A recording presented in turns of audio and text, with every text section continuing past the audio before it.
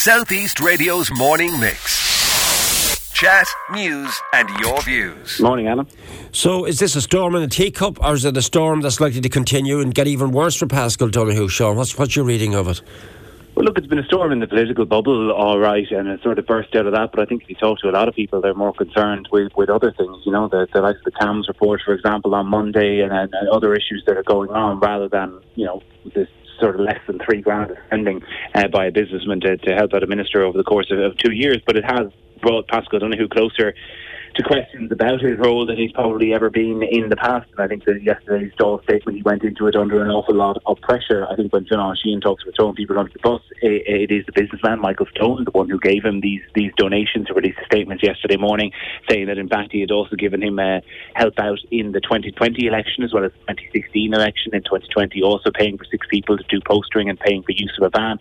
And that became the nub then of Paschal Donohoe's statement in the Dáil when he said that the donation of a van worth about or a number of vans worth about €434 during the 2020 election was in breach of SIPO election donation rules. There's a cap of €200 on corporate donations, so that was an unlawful donation, and he's going to refund the designer group which Mr. Stone runs. Mr. Stone basically said that, look, Paschal Donohoe asked him a number of times, did you pay for anyone to help me out in the 2020 election, and that up until last week he had said no a number of times before reviewing his accounts and finding out that he had in fact done that. And in light of his mistakes and I suppose the controversy that he said he caused the minister, again sort of taking blame for it, he steps down from 2 state bodies, the Land Development Agency and the North Inner City Task Force, both of which jobs he was undertaking pro bono, not taking any fees or any sort of expenses. So he's paid a price for this, and I suppose those bodies have paid a price in terms of his expertise. But in terms of Paschal Donohoe, last night's Dáil statement didn't really land a solid punch on him. You know, it might have been mortifying for him, but it certainly wasn't a mortal blow that came. So this is the third time he's spoken on this now. Is this at the end of it? It now goes to SIPO. What's likely to happen next with this, Sean, please? Well, so the immediate thing that I'll be watching is Leaders' Questions today to see whether Mary Lou McDonald does try to bring this into another day, and if she does, then there are potentially further legs on it. But the calculation that the opposition parties have been trying to make over the last 24 hours is, you know, is there any more to come out, given that Paschal Donohoe has said several times he hasn't changed his story, given it to the best of his knowledge, and that the mistake was Michael Stone's. It comes down to whether or not you actually believe him on that, and whether the opposition parties believe there's more to come. If there is any more to come, Paschal Donohoe certainly denied that there would be, and no one managed to winkle it out of him in that hour of debating time. There is also open the option, of course, of putting down a confidence motion. I no doubt the likes of for Profit might consider that, but I don't think it's quite a controversy on that level. In terms of SIPO, then, we could be waiting a very, very long time, because they're not a body that moves quickly on these things. The investigation into Paschal Donohoe could take more than a year. It could take 12 months or more. It's fairly routine that these things take quite a lot of time. So I think for now, it certainly seems like he has done enough to stave off the controversy around himself. And while it is embarrassing for him, it isn't probably going to cost him his job. But the opposition will no doubt look at every avenue to see if they can make it last a little longer, because this is a minister they've had very little dirt on for the last few years. Has been something of a golden boy to the government. They're going to try and make him bleed as much for this as they can. Yeah, you mentioned CAMS there at the start, and of course we heard from Independent Deputy Verona Murphy and Labour Party Deputy Brendan Howlin on this issue, and there is Dáil time reserved for tomorrow, isn't there, to deal with this issue. Is this going to be the big talking point over the next 48 hours? There is. Look, well, I kind of hope so, to be honest, because in fairness to Ivana Bacik yesterday at Leaders' Questions, she was sort of one leader that diverted away to that instead of going after Paschal Donohoe on it, which Sinn Féin did.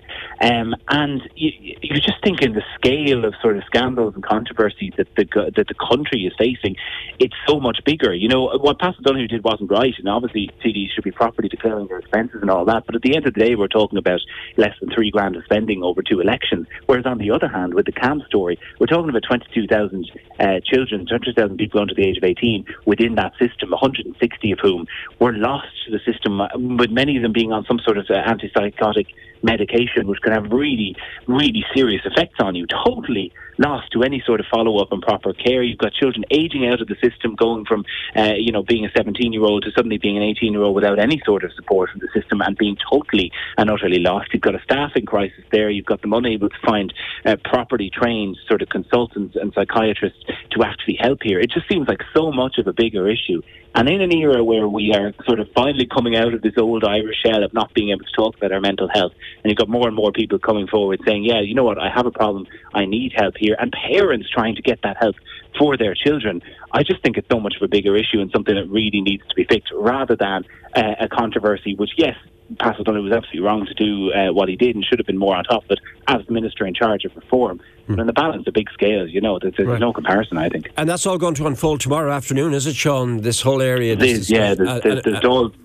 Yeah. There's Dáil time for statements tomorrow afternoon, so we will hear hopefully from the Health Minister and the Junior Health Minister Mary Butler as well, who has charge for mental health, and to see whether anything more will come from it. Stephen Donnelly gave a brief update to Cabinet yesterday, and all the political heads, the likes of Leo Varadkar and Micheál Martin, they've all said it's unacceptable, and particularly the likes of children on drugs being left without follow-up is awful.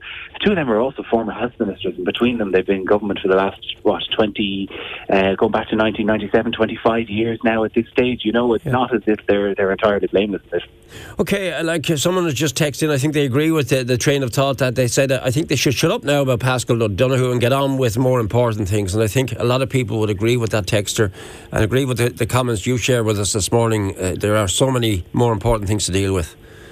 I think so. Look, it's like it is always important to keep politicians accountable. There's no denying that, and I'm not suggesting that entirely. But in the rank of scales, what he did was wrong, but not so profusely wrong that I think we need to spend weeks and weeks talking about it when there are so many other things. And the way I kind of gauge this is, consciously aware that I sort of live a bit in the political bubble by nature of my job. I try to talk to people who aren't in that bubble, and they're sort of telling me, what's all this about? Okay, it's a few €100 and he's actually a pretty decent minister. Can we move on now and maybe fix that housing thing or fix that health thing or whatever the issue is? Okay, as always, Sean, thank you. We'll touch base with you again. We'll follow the CAM story with interest, which is going to be the big talking point tomorrow, and one that I'm sure the whole of the country will be watching very, very closely as to what unfolds here. Is Stephen Donnelly like to come under pressure because of this, Sean, before I let you go? Yeah, personal pressure, not so much. I think he was a very lucky man yesterday to not be in the dock where Paschal Donohoe was over this particular issue.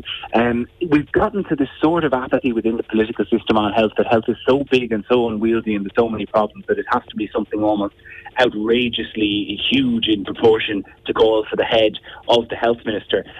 So I don't think he's going to come under pressure for his job, but I think he needs to come under serious pressure to fix the problems that are in the system, him and Mary Butler and the wider government, because rather than just sacking someone and moving in someone else who's going to not get to grips with the issue in the terms of this government, let's see them actually move on and deal with it and hopefully put a lot of money aside in this year's budget to actually fix some of those problems. We all know mental health services is not something you're going to fix in a few months. It's much wider than that. There's a big staffing crisis in the sector, but you need to put the building blocks in place now if there's any hope of being dealt with over the coming years. Southeast Radio's morning mix. Chat, news and your views. Alan Corcoran.